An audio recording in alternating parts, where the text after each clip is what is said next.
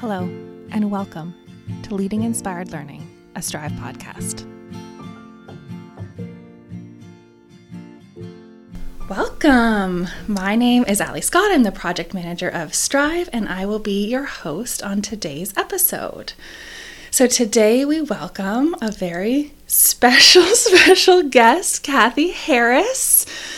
You are a pedagogical director at the Huron Heights London Bridge location, but you've also been a Strive member since forever. You were on the advisory committee, professional learning committee. I can't even tell you what year I started to become more active in the community, but have felt a part of the Strive family for quite a few years now. So and we're so lucky to have you.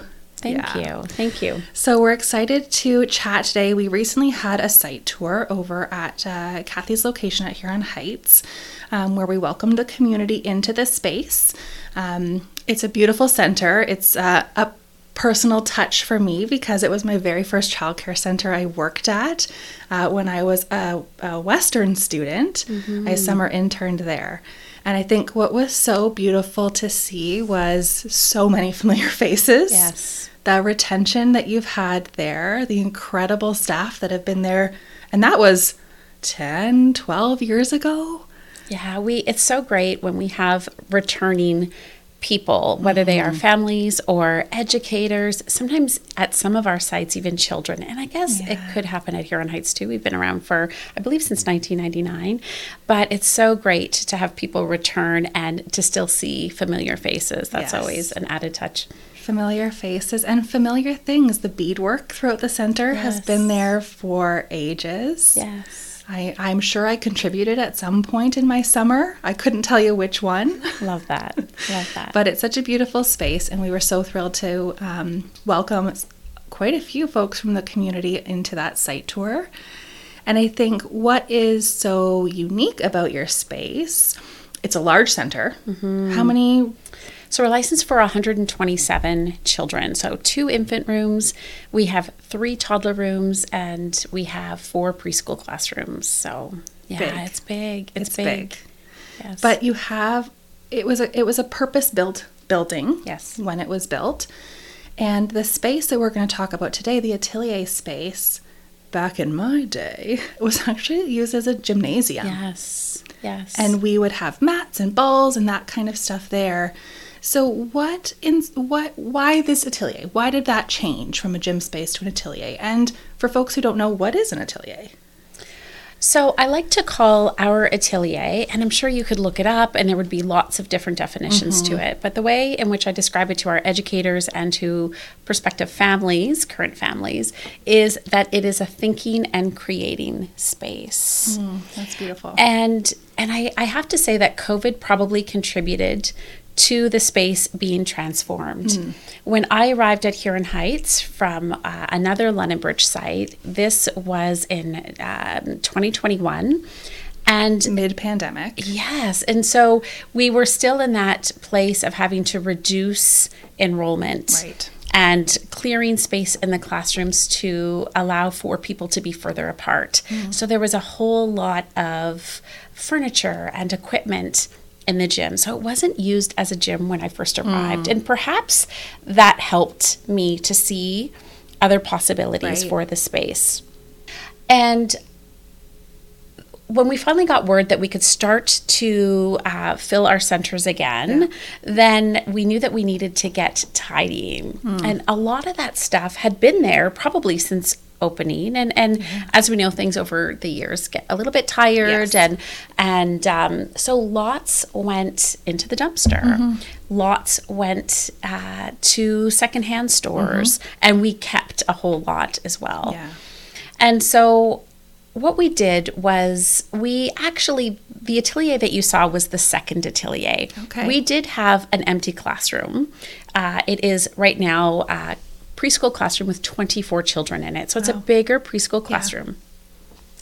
And this also was a storage space. And clutter is something that has just always, it drives me crazy at home and in the centers. And so that was the first place that we tackled, and we emptied it right out. And I saw this empty space, and I knew that it was time.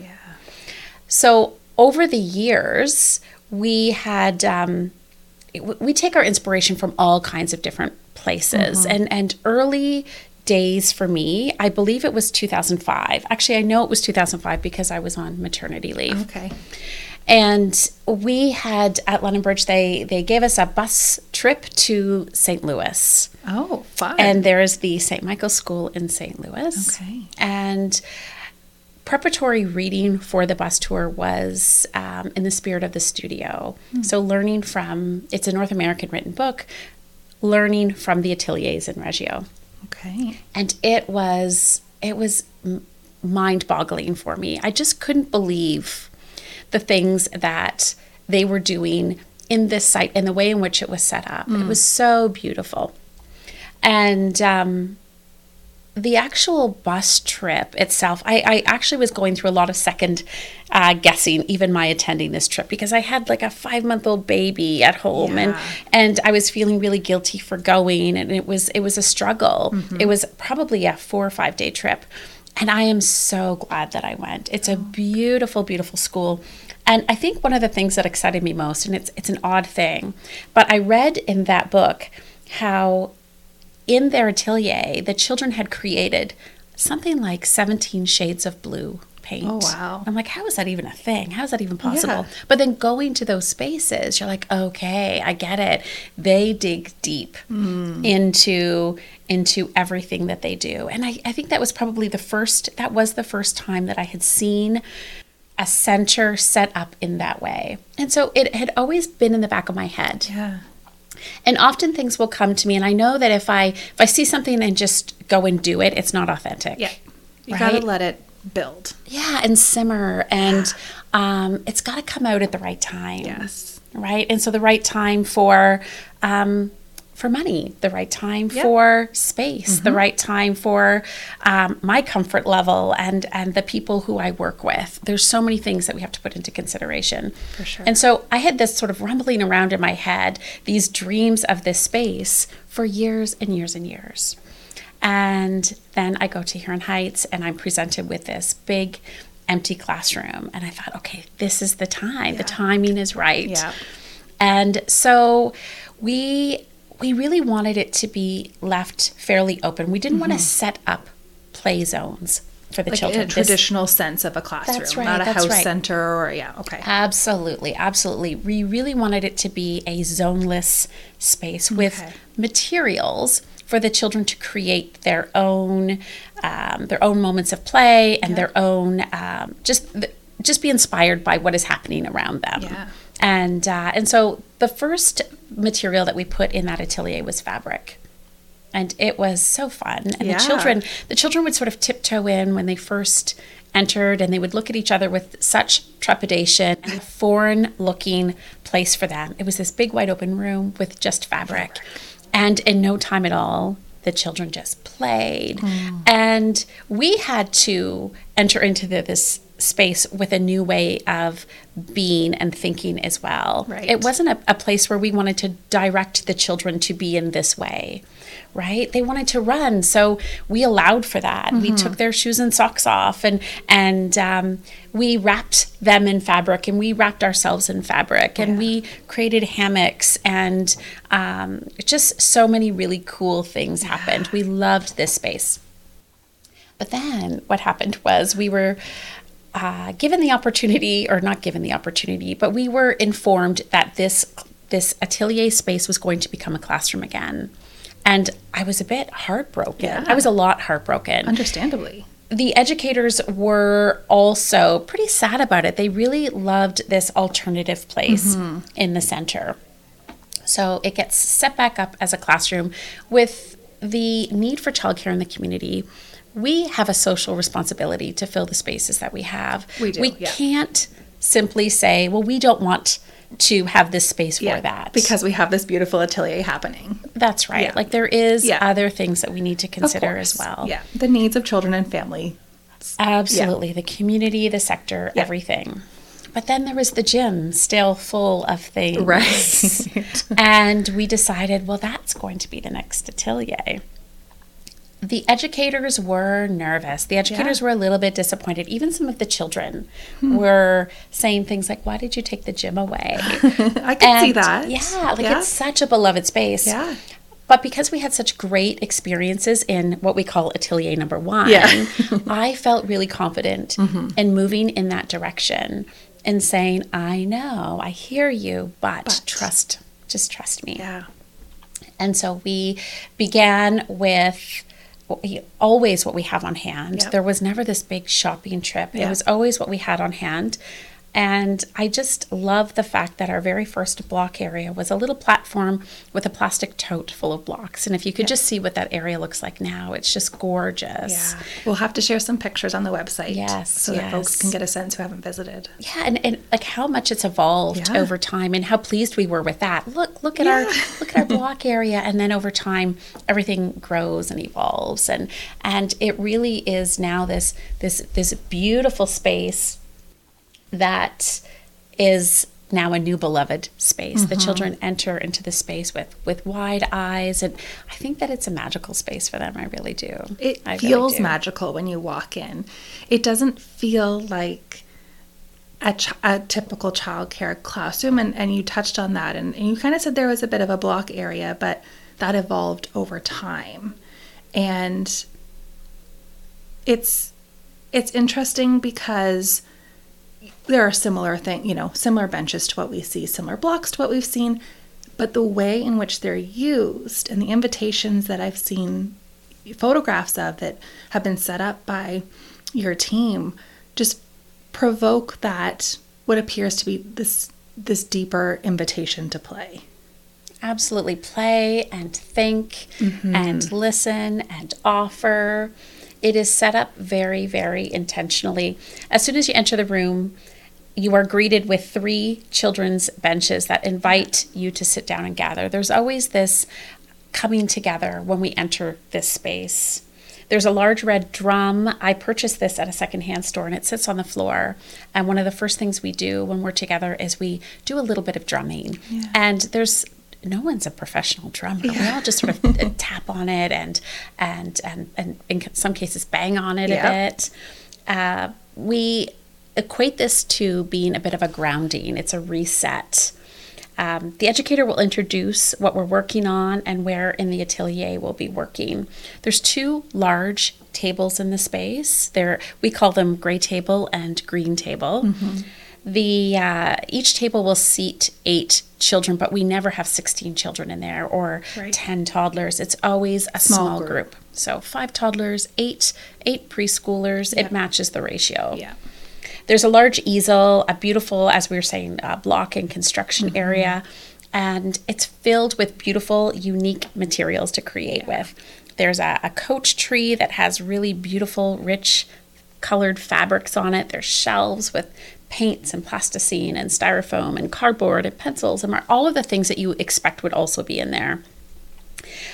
Lots of documentation on the walls as well. Yeah.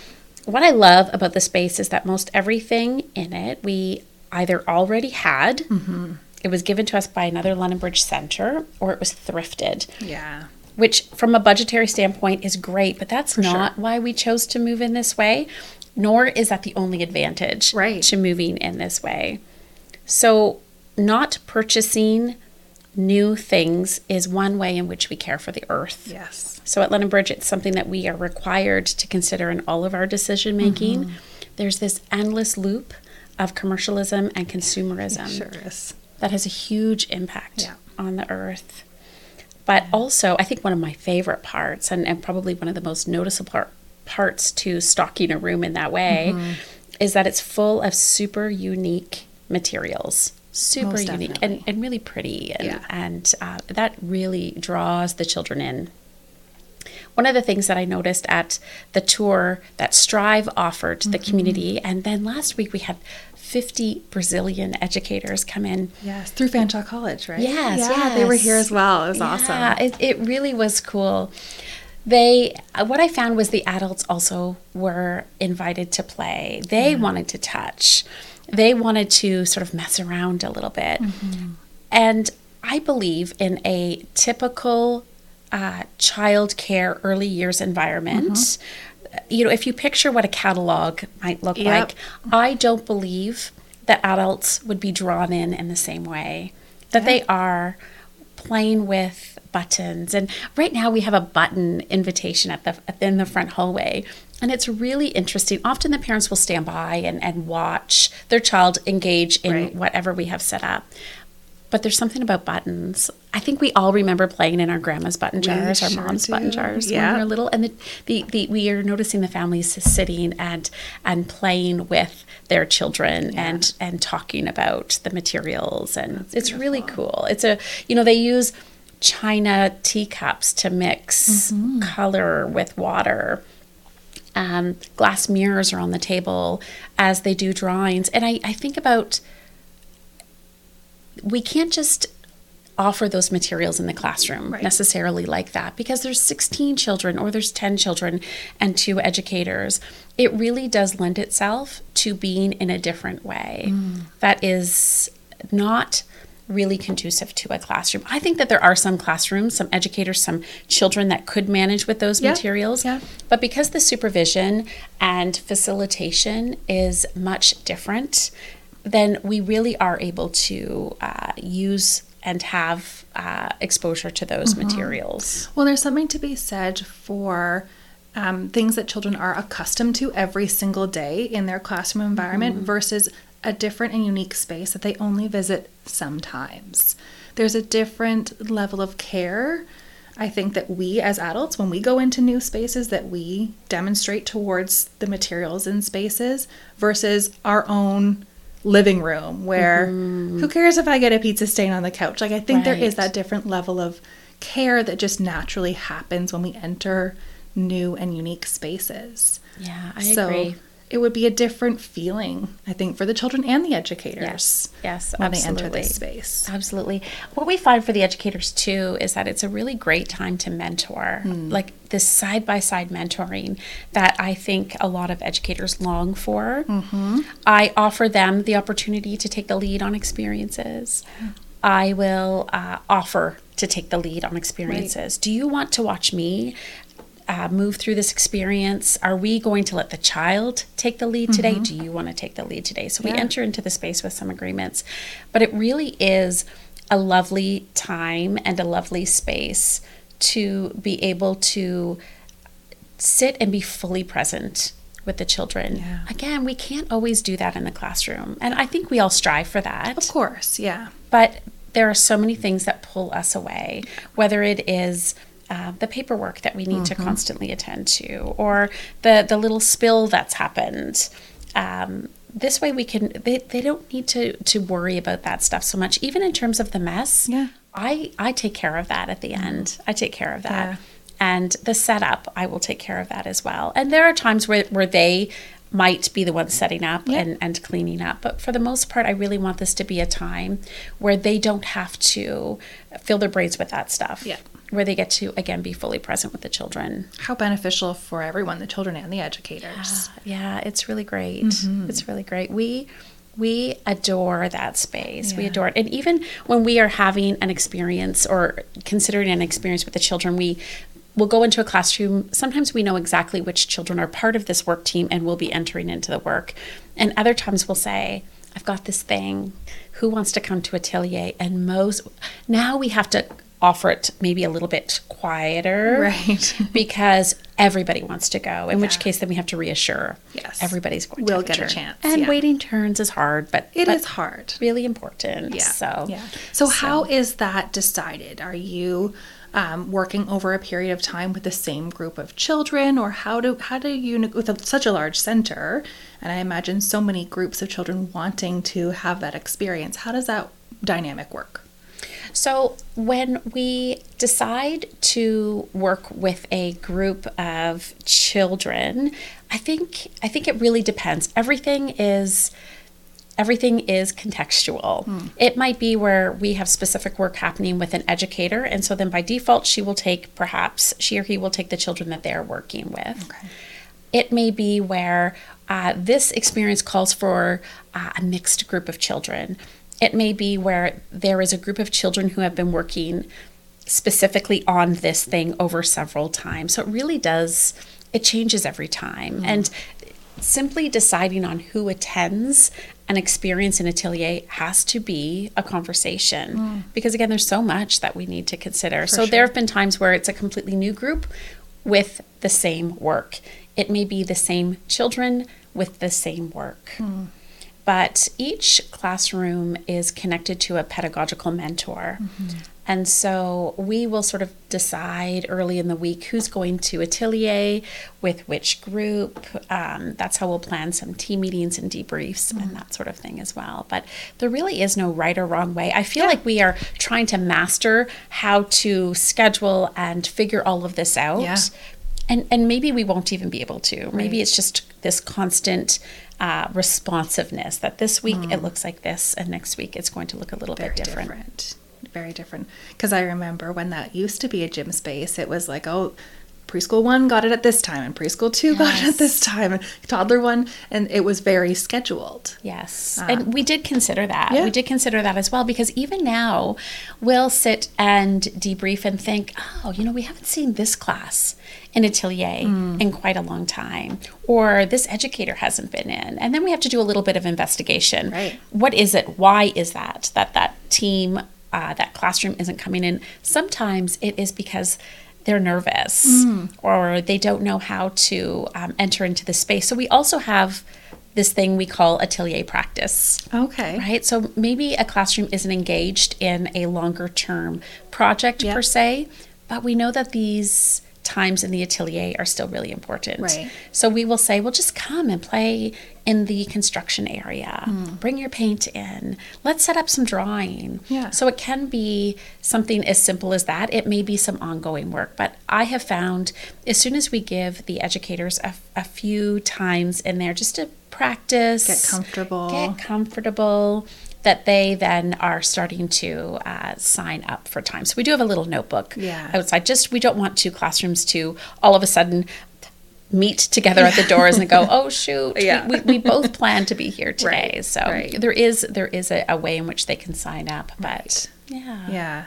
Well, and that makes sense too, because I could imagine that it could be intimidating for folks because there are a lot more breakables in that space. There's a lot more risk, potentially, depending on your group of children, depending on your own comfort level as an educator, that it could feel a little bit intimidating. Absolutely, because everything that's in there, not everything, but a lot of what's in there is non-traditional materials. However, when we put materials in there, and certainly I'm a huge thrifter. I love thrift store shopping. There's lots that I have to consider in that. So is it washable? Right. Is it durable? Yeah. And durable doesn't mean not breakable. Right. Durable just means it's not going to fall apart in our hands and it can be washed without breaking down. But there's so much that I have to consider. A lot of what even per se in dollar stores, it's not necessarily stuff that is meant for children. You often see that little 0 to 3 with a line through it.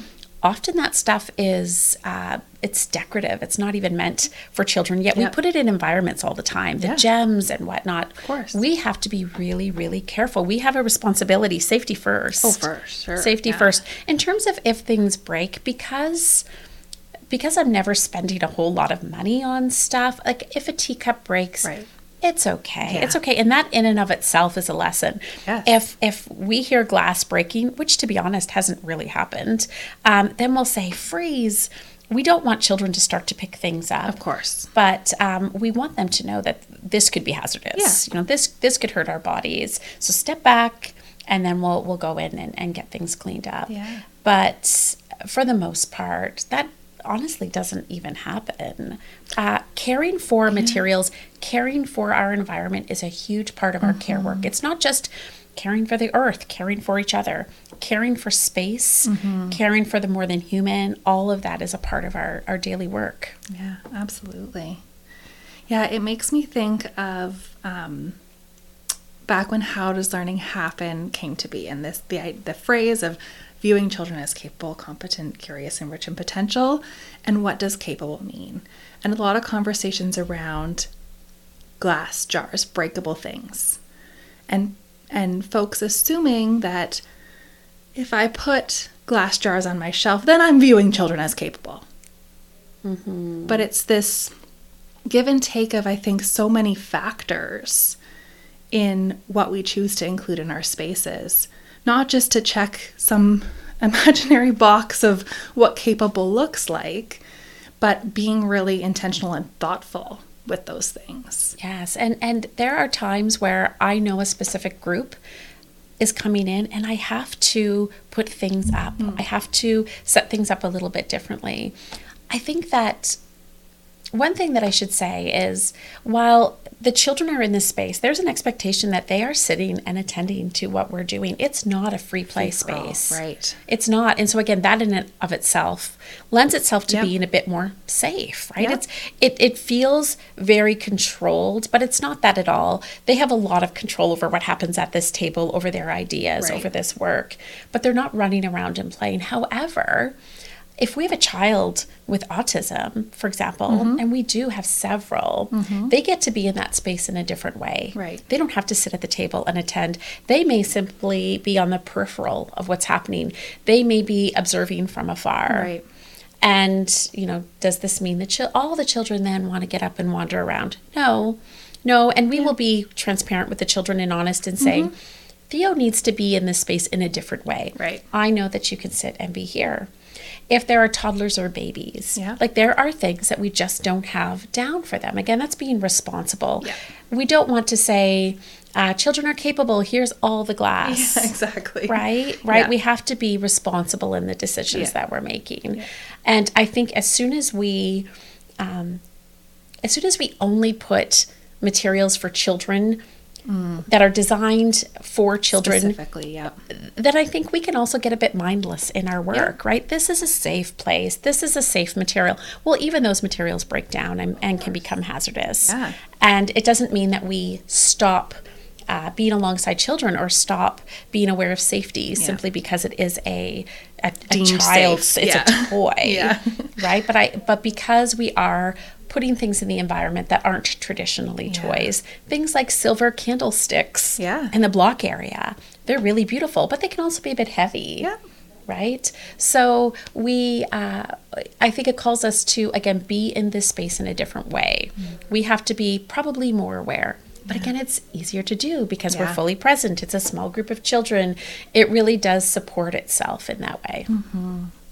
Are there any stories of experiences children have had in this space that you want to share? Yeah, there's quite a few stories. I bet. But it was hard to choose. It's been so exciting.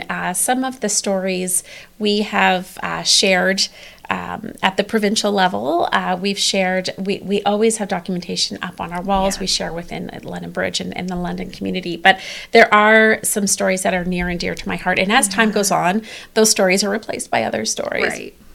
But one of my favorites probably is, I've got two favorites. The first one is the dream catcher work. Okay. So my sister-in-law is Indigenous, and I purchased a dream catcher from her for the center. It's an owl dream catcher, and it caught my eye because all of the feathers on the owl are rainbow-colored feathers. Beautiful. And I knew that it would be something that the children would think was beautiful. Of course. So sometimes the child's interest is what leads the experience, but sometimes it is our interest as educators. I know that there could be value to this. So I offered this to the children. Right. They didn't say, I'm really curious about dream catchers. Yeah. I had offered this idea, again, because I saw there was, or felt as though there would be value in it. So the first thing we did was I showed them this dream catcher. I offered it to them to gently hold and to look at, does anybody know what this is? Yeah. Tell me about what this is.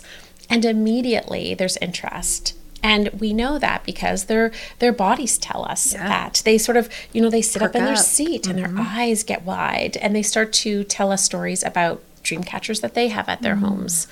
One little girl shared that it's a dreamer. She called it a dreamer. It's a dreamer and it catches bad dreams, but not on Fridays. Which immediately is like, why not on Fridays, right? Tell me more. So, yes, and so we sort of take what they're saying and we write it down and our hearts quicken a little bit because we can't wait to dig into some of the questions and comments that they've made.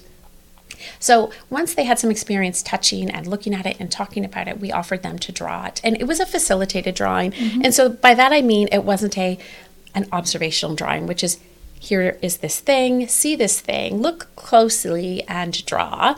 It was an experience where I said things such as, what color do we need for this? Okay, let's go get this color. This is a circle. Who wants to draw the first big circle? Who wants to draw the two little circles? What other colors do we need for the feathers? And so lots of turn taking and all of those other things that, all of those checklists like us to do, things like color identification and turn taking and counting and all of those things that are really important. They just happen in this very fluid, playful way. Yeah. So there is this beautiful drawing of this dream catcher, and they're so pleased as well when they, this beautiful drawing. And so they created this together, the drawing. Yes, and so it is a group drawing by about 4 or 5 children, I believe. So I had to make a pedagogical decision. Am I going to share the Indigenous stories around how dream catchers came to be? Yeah. I decided no, that's not the direction that I was going to take, because I, in the moment, believed that there was more value in them creating this dialogue as to how do you believe these work? Right. What is your experience around these? And so, again, seeing myself as a listener first rather than a teacher, thinking about what they tell us rather than telling them what to think. Right. So, and just, a little sidebar to that, I had read this article in Exchange Magazine, and it was talking about this idea of children are going to grow up to use technology that doesn't exist yet to solve problems that we haven't even encountered. Yep. So giving children the opportunity to imagine and create is so, so important. And not just filling them with information. Right. So I asked the children, how do the dreams go from our heads into the dream catcher? And it was a really challenging question for them. That is a challenging question. They, try to answer that yourself, right? And so asking children questions we don't know the answer to is a really authentic way to converse with children, rather than, how many blocks is that? What color is this? Yeah. I know the answer to that. But I really, truly don't know how dreams go from our heads into the dream catcher. No. And the children would offer things like, I went to grandma's last night, or I have one of those at my house. And so clearly I wasn't wording it well. The work was on my part to really consider, is this a question worth pursuing? Do I need to reword it? Right. What's happening? And then it just clicked. I put a pencil into a child's hand and I said, draw the dream catcher for me. And she drew this dream catcher. And the other side of the page, I said, now draw your bad dream. And she drew this bad dream, and she talked about the crocodiles and actually got a little bit teary. And I was like, oh no, am I traumatizing these children? But then I said, how does the dream go from here all the way to the dream catcher? And as quick as anything, with complete certainty said, it's a dream path. And she drew a line from the dream catcher to the bad dream.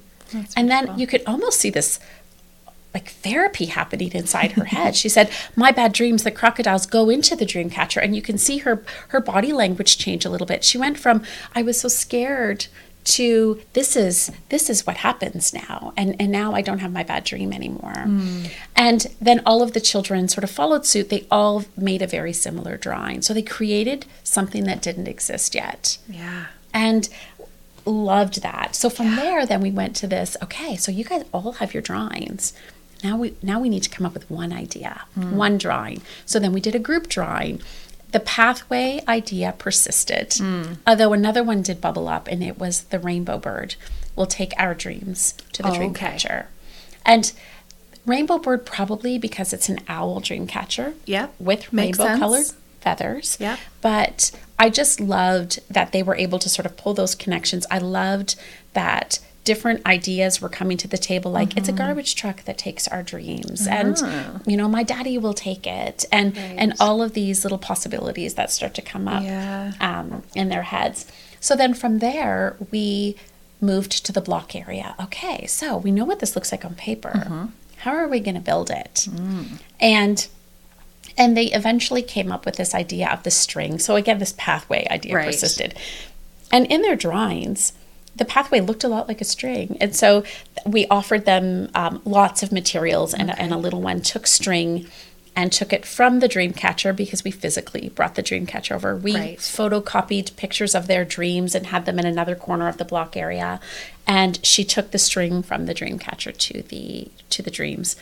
And so it was a very similar process that an architect might go through, right? There's this idea, and then we put it on paper, and then we collaborate. Yeah.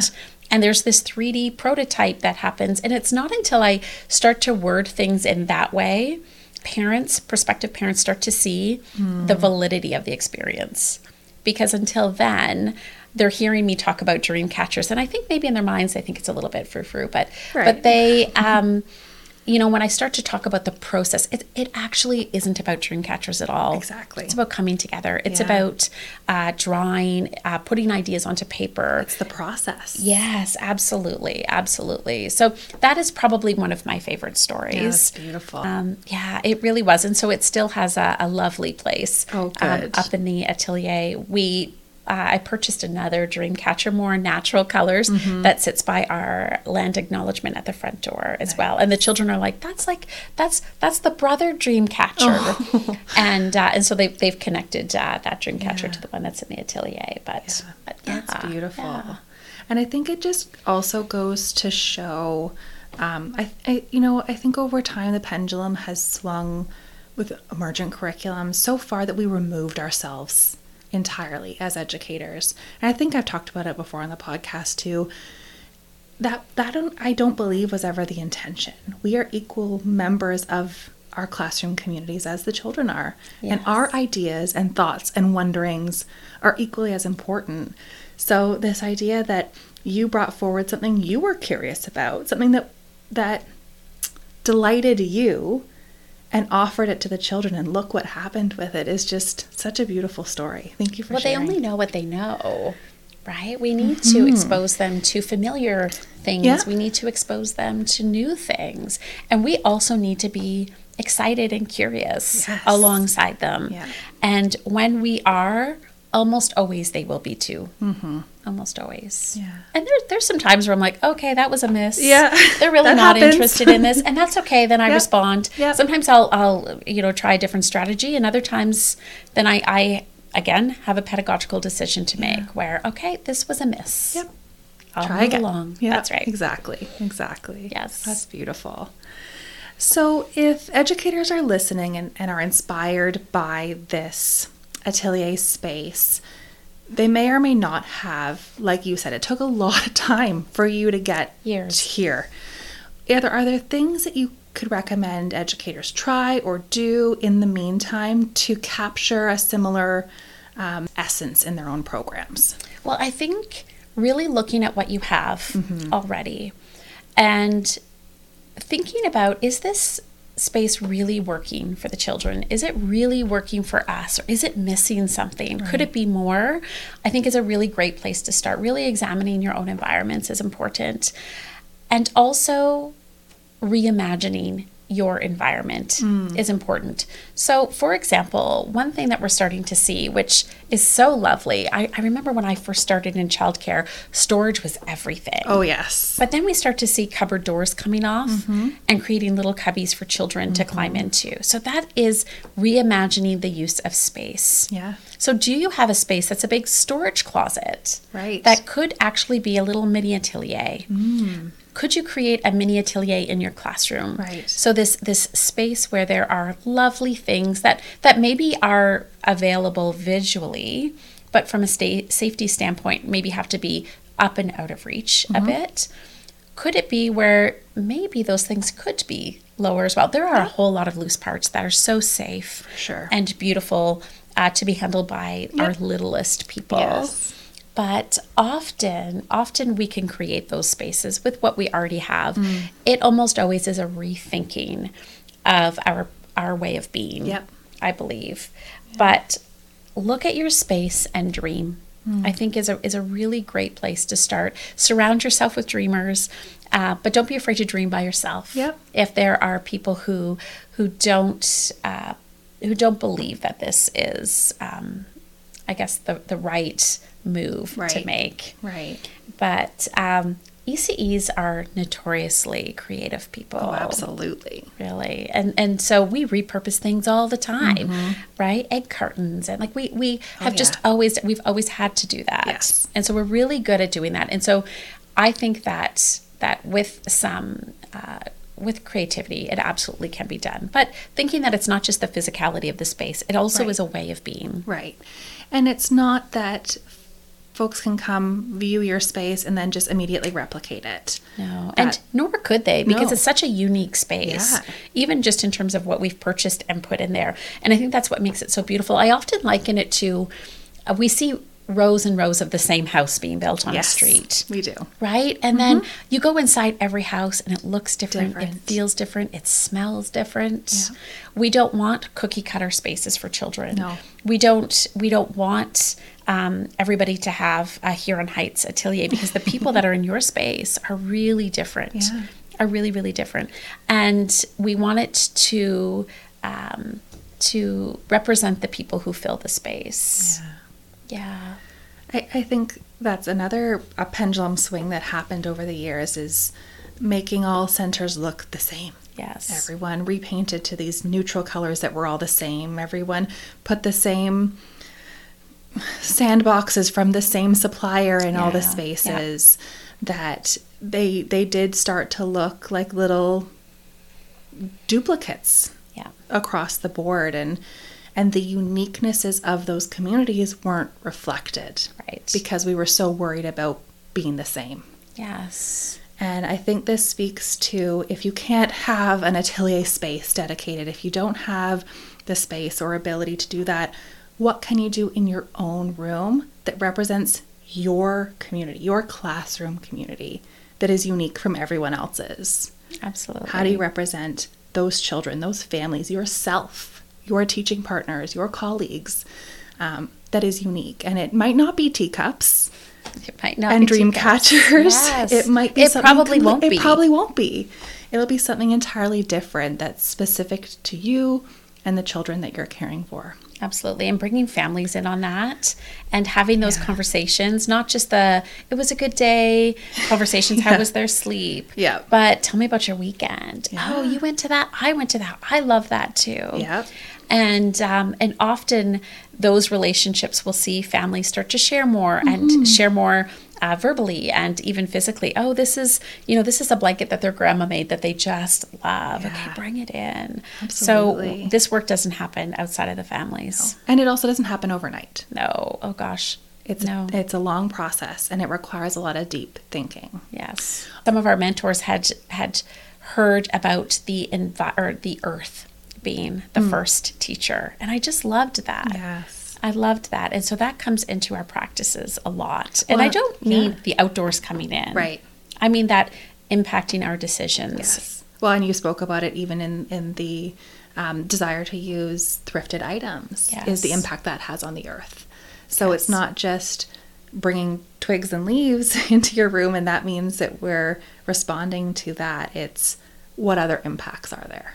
Right. And I think too about even filling a classroom with catalog items. Again, that commercialism, consumerism that is so impactful on the earth.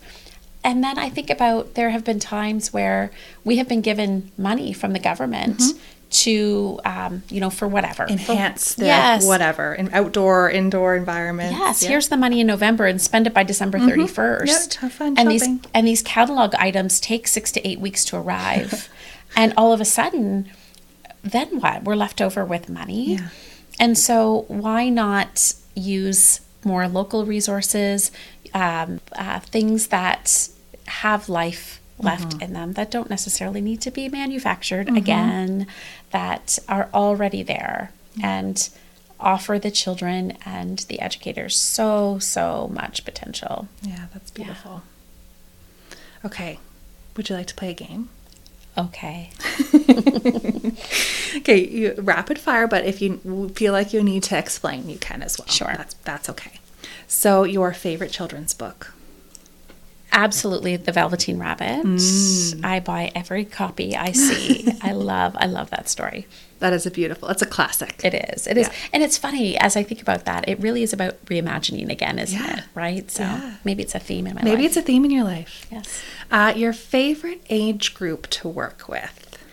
So tricky. I believe it is whichever age group is in front of me at the moment, because I love all, like if I had to choose though, if you had to go back into classroom full time, which would you choose?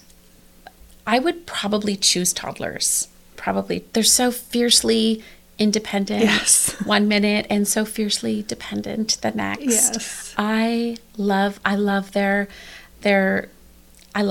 about them. See, and I thought that toddler educators were like the anomaly. It's a theme that we've seen on the podcast. I thought you had to be like maybe a little bit crazy to work with toddlers. And now everyone's saying they would choose toddlers. It's so funny. And I think part of that is there have been some great toddler stories come to light over the years. When I first started childcare, it was preschoolers were the gem to work with, right? It was like you had to do your time in the baby room and the toddler room to be able to work with preschoolers. But I think lots of beautiful toddler stories have come to light, showing how rich and beautiful these little people are. Yes, absolutely. Favorite professional learning you've attended? Hands down, Reggio Emilia study tour in Italy. Yes. Hands down. It's on my bucket list. So inspiring. From the prep work that goes into going, the physical spaces, going through these beautiful spaces, their educators, the conference piece of it, and the debrief that we have afterwards. Yeah. It just leaves you with so much. Like, it will bring tears if I talk about it too much. Okay, we won't talk about it anymore. Yeah, but it's on my bucket list. Yes. Your favorite ice cream flavor? Probably mint chip. Good one. Yeah, I love that one. It's a controversial one. Love it or hate it. Exactly. Love it or hate it. My partner says it feels like you're eating toothpaste. Oh. And I was like, no, sir, you I are wouldn't wrong. Stop brushing if that was the case. Exactly. Yeah, no, I love it. And other than this one, your favorite podcast? Other than this one, do you know, I guess from personally, I'm a true crime junkie. Oh, you're one of those. Yes, I really am. But professionally, I love Napcast. Okay. It is, if you look it up, there's lots of Napcasts. So you would want to look for the one, Michael Brown, I believe is his name. Okay. And he has a co-host. They are male educators of color who talk about all of the isms. Really great. And I just found a new one, The Powerful Pedagogy. Also really good. Okay. I love podcasts that talk about that. Those controversial things, this shift that we're seeing in the sector. Absolutely. Yeah. Okay, we'll link them as well, too. Excellent. Great.